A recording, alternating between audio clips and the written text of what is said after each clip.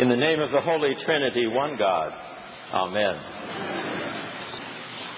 Many years ago now, when we were living in Southern California, we were there, I remember, over on a 4th of July. We were getting ready to do something as a family, but there started to be reports on the radio about a preacher who was predicting the end of the world.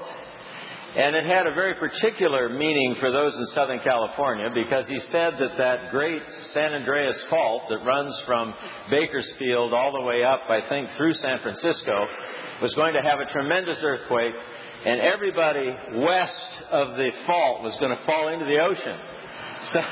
And this got a lot of play in the press, and I think partly because the press thought, what a weird story. We can throw this in for some added interest on the part of others. So it really started to build.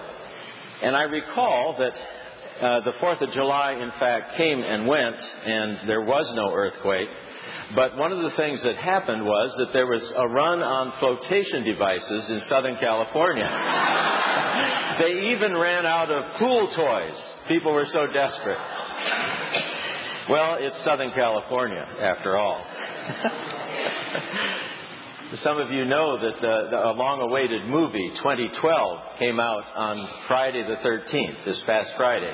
It's another example of those who have all kinds of interest in conspiracy theories and the possibility for the end of the world. That one based on the Mayan calendar, which, after recording 5,000 plus years of days, says that the world there's no more calendar after December 21st, 2012.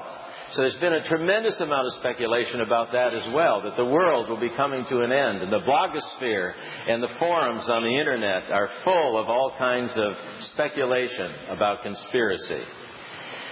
Well, I think that it's sometimes hard for those of us who live a different kind of life to understand how can people get all wrapped up in this sort of thing. And part of it, in truth, comes from the kind of apocalyptic literature that we heard this morning from the Gospel of John. Hear what Jesus says in that Gospel. When you hear of wars and rumors of wars, do not be alarmed. This must take place, but the end is still to come. For nation will rise against nation and kingdom against kingdom. There will be earthquakes in various places. There will be famines. This is but the beginning of the birth pangs.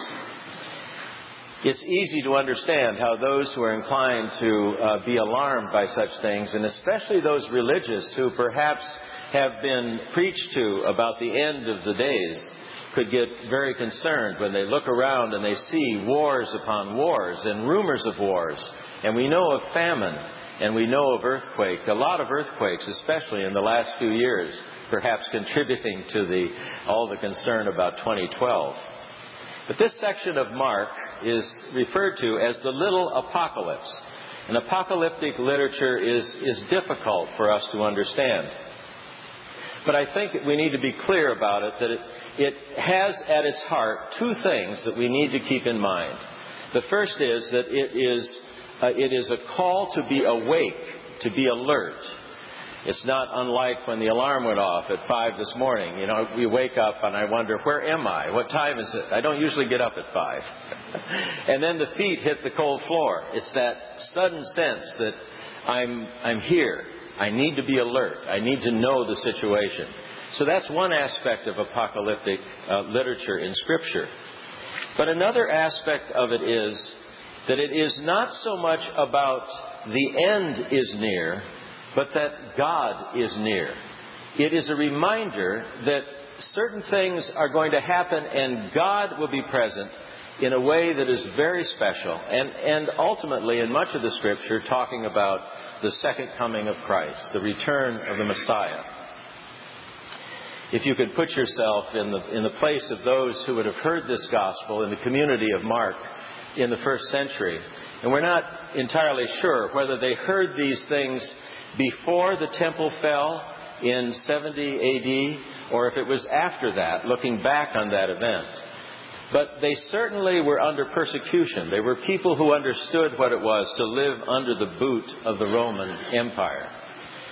And you can see within it some encouragement to those who live that way. Because if they looked upon those stones of the temple and hearing Jesus say that these stones, this temple, these great buildings will fall, and there will not be one stone upon another, that in it they could find some encouragement that perhaps if that could happen to that great building, which was considered one of the most beautiful buildings in the world at that time, if it could happen to that building, it could happen to the Roman Empire. And I think within it we see the possibility for people to have hope there and to realize they needed to be alert. They needed to be conscious of what was happening around them. I think in that first century, there was also the sense in that community of Mark that they knew that the Messiah had come once. So it was not at all hard for them to imagine that the Messiah might come a second time. And so we hear these predictions of the coming, the second coming of the Christ. But what might we see in this for ourselves? I think that there is a message for us in this apocalyptic literature. This passage occurs during what we call Holy Week, the week leading up to the crucifixion of Jesus. And early in that week, Jesus went into the temple and overthrew the tables of the money changers. And by doing so, he interrupted that sacrificial process going on at the temple. And also, to a certain degree, pointed to the oppressive economic situation that the temple had imposed upon the people.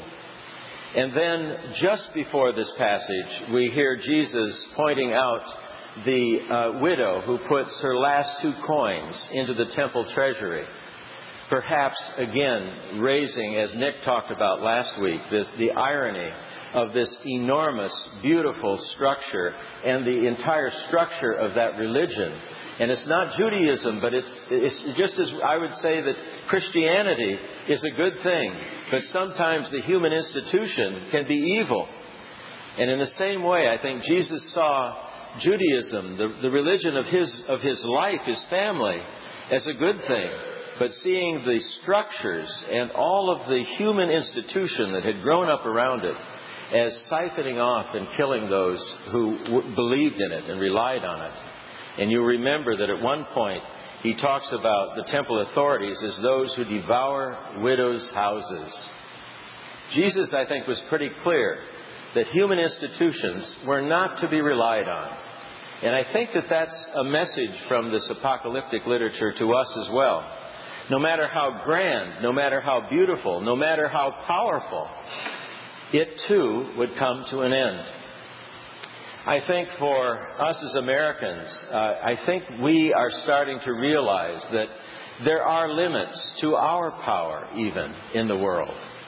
And I think it's important for us to realize that we are a part of human institutions, that if we rely on them only, we are going to be disappointed. The message of apocalyptic literature, I believe, is saying the kingdoms of this world shall pass, but the kingdom of God is forever, and that God's faithfulness endures forever. Well, you might ask, where do we find hope in passages such as this? As I was preparing for the men's retreat that I spoke about in another sermon earlier in the fall, one of the things that I turned to was a book by Martin Marty and his son, Micah. Martin Marty is a Lutheran minister, now retired from professorship at the University of Chicago, where he was a professor of the sociology of religion. A brilliant man and a prolific writer, and a wonderful pastor. He and his son put together this book called The Promise of Winter. In it, Martin reflects on some of the Psalms on the left-hand page, and over on the right-hand page are black and white photos that were taken by his son to be in juxtaposition with the reflections of his father. It's a wonderful collection. In this book, winter is used as a metaphor for those times in our lives when the world we live in seems dead or dying.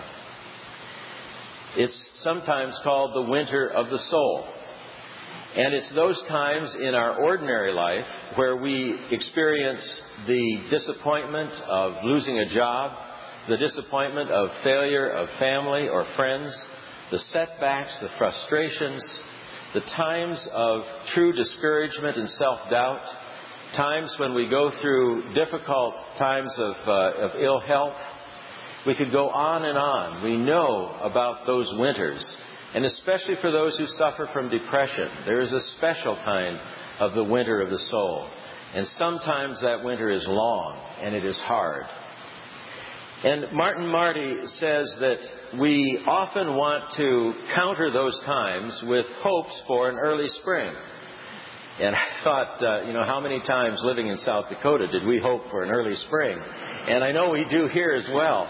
It's a part of who we are to hope for an early spring. But he says that we need to be cautious because he said we need to realize that there is hope in winter and there is a promise to it. Marty writes this: to employ spring as the metaphor for whatever improves that condition would be to suggest that winter itself has no promise. Yet it does. The truth is that all of us need to remember that the winters will come our way. We cannot avoid it. It is a part of human existence. And for some of us, those winters will be very, very difficult. But the other thing we must always remember is that God is with us in the winters. Sometimes we can't feel the presence of God at all. It seems that God is as far away as God could possibly be. I've talked with people who suffer from deep depression, and there's no sense of God being anywhere near. But it is only in looking back that we see that God truly was there. And God is there in many, many ways. Sometimes with the very gentle hand of a physician and the wisdom that person brings to our situation. This morning at the forum, we heard a very moving description of how the healing prayer team has developed over the years. And some of the members talked about their experience in healing prayer. That, too, can be a way that God is present with us in our winters. The prayer of a friend, the touch of a friend, someone bringing a meal, someone caring enough to be in touch. God is with us in the winters of our lives. I think that we need to hold on to that because, like those Christians in the first century who lived under persecution and for whom I think the days must have been terribly long and they must have wondered, can we ever get through this? Is it possible for us to hold on to our faith in the midst of all of this? They had the encouragement of this apocalyptic literature saying that there will be an end to this, that the one who cares and loves you will return to you, and that the Spirit of God is present with you through it all. Martin Marty ends one of his meditations with this prayer, and may it be our prayer this morning as well. Gracious God, leave us never without a sense that we can reach you, that even in the depths of life, you are there to listen and to offer promise and to offer help. Amen.